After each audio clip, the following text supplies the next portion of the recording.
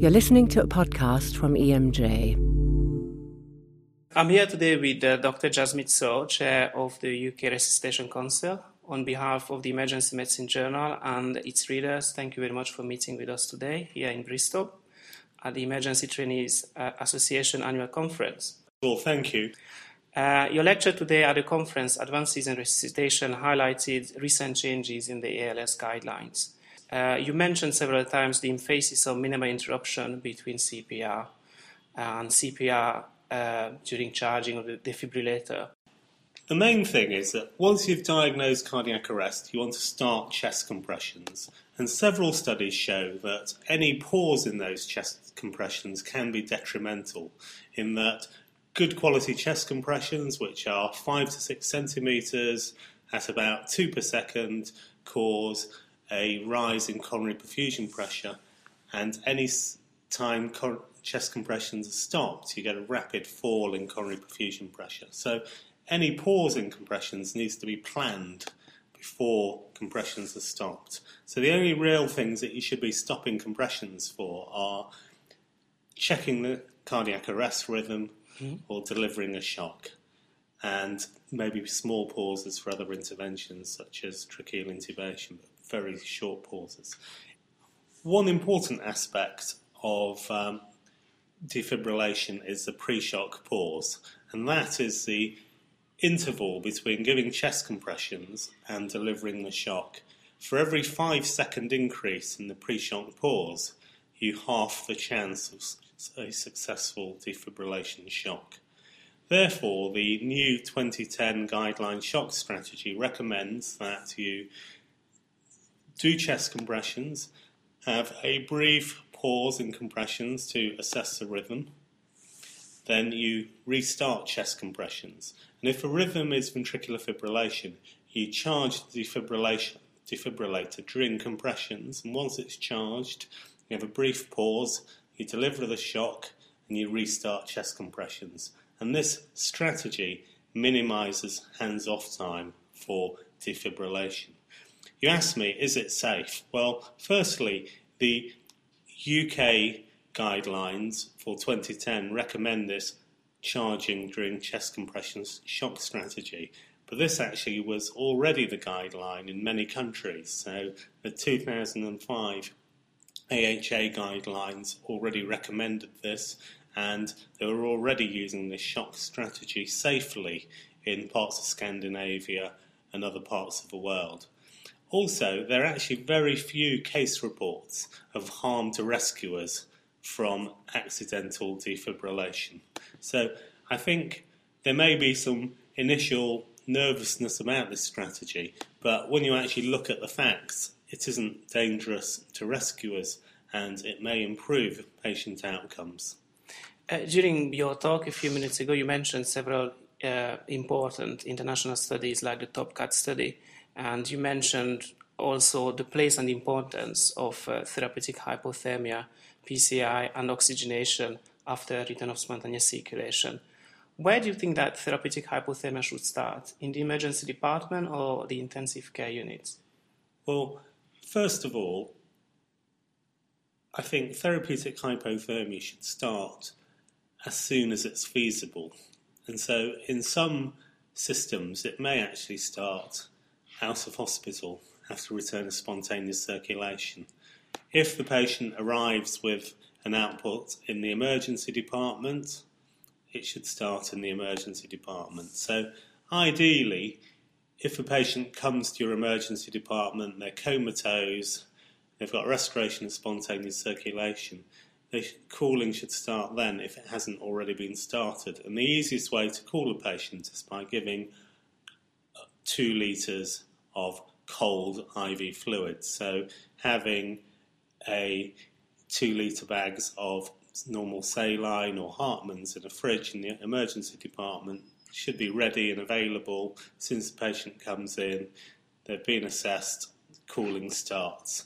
And delaying it till they get to the emergency, from the emergency department to the ICU, may cause unnecessary delays. And it's a relatively simple intervention. That's right. You mentioned the potential harmfulness of hyperoxia. A few words about it?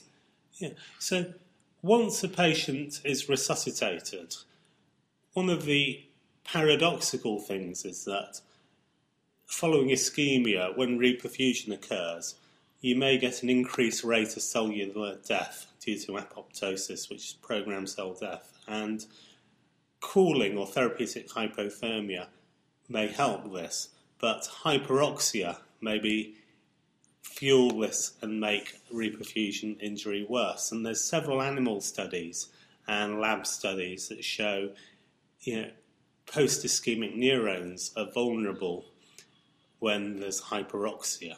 So there is a rationale from animal studies to aim for normoxia, so a normal oxygen saturation of between 94 and 98%, or a normal PO2, say 10 to 12 kilopascals, after restoration of circulation. In terms of actual real patient evidence, there isn't actually any formal randomised studies. There's one observational study published in JAMA in the last year by Kilgannon and colleagues, which looked at a large database of several thousand patients who'd been resuscitated from cardiac arrest and looked at their partial pressures of oxygen on ICU admission and divided these patient groups up into a hyperoxic group, a normoxic group, and a hypoxemic group. And compared to the normoxic group, the hypoxemic and hyperoxic group did worse. But more interestingly, the hyperoxic group also did worse than the hypoxemic group. So that's one North American observational study. There's been a recent Australian observational study using similar methodology that's not shown this effect, and that's been published in Critical Care within the last few months. So the jury's still out, but it would seem sensible to aim for normoxia. Just a few words about the role of capnography in CPR.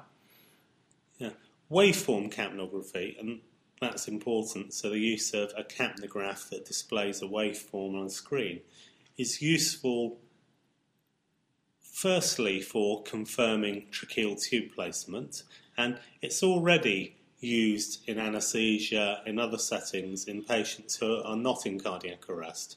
And its role in cardiac arrest has always been questioned because people think you don't get an end-tidal CO2 waveform in patients without a cardiac output. And that's partially true, but once you start doing chest compressions and you get pulmonary blood flow, even patients in cardiac arrest tend to have an end-tidal CO2 waveform, although it's at lower values than normal. So if you intubate a patient during cardiac arrest and you get a completely flat line on the end-tidal CO2 waveform, as long as it's working properly, that probably indicates your tube is not in the trachea or the patient's been dead a very long time. But you cannot use a flat end-tidal CO2 trace to say the patient's in cardiac arrest. So, if you do get that, you need to be worried about esophageal intubation. Once you start waveform capnography, your quality of chest compressions may determine the end-tidal CO2 values. And one interesting observation that people are seeing is that if during CPR the patient gets a return of spontaneous circulation, you often do see a sudden rise in end-tidal CO2. So waveform capnography during CPR has a number of benefits. One, to help confirm tracheal tube position. Secondly, to maybe assess the quality of chest compressions. And thirdly, to recognise return of spontaneous circulation during CPR. One last question. Where do you think will be the next big revolution in ALS? Where do you see the future? I think the big revolution in advanced life support isn't the actual science and the guidelines, it's probably the implementation.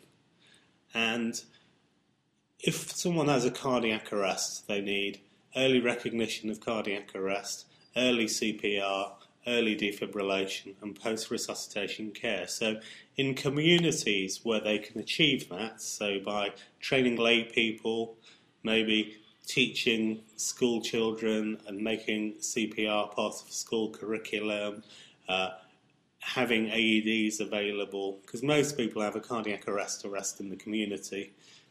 That may produce the big improvements in survival that we're looking for. And it's not about the science, which is important, but how it's implemented. So by making the guidelines simpler, so compression-only CPR for those who haven't had training or need telephone instructions, teaching more and more people how to do CPR and recognise cardiac arrest, early defibrillation, and good post-resuscitation care by taking patients to hospitals that offer cooling, who offer percutaneous coronary intervention, who do correct prognostication on ICU. That's where the big improvements are going to be, by good implementation of current guidelines. Dr. Saw, thank you very much for your time. On behalf of the EMJ and its readers, thank you again. Thank you. For more information about this programme and other BMJ Group podcasts, please visit bmj.com.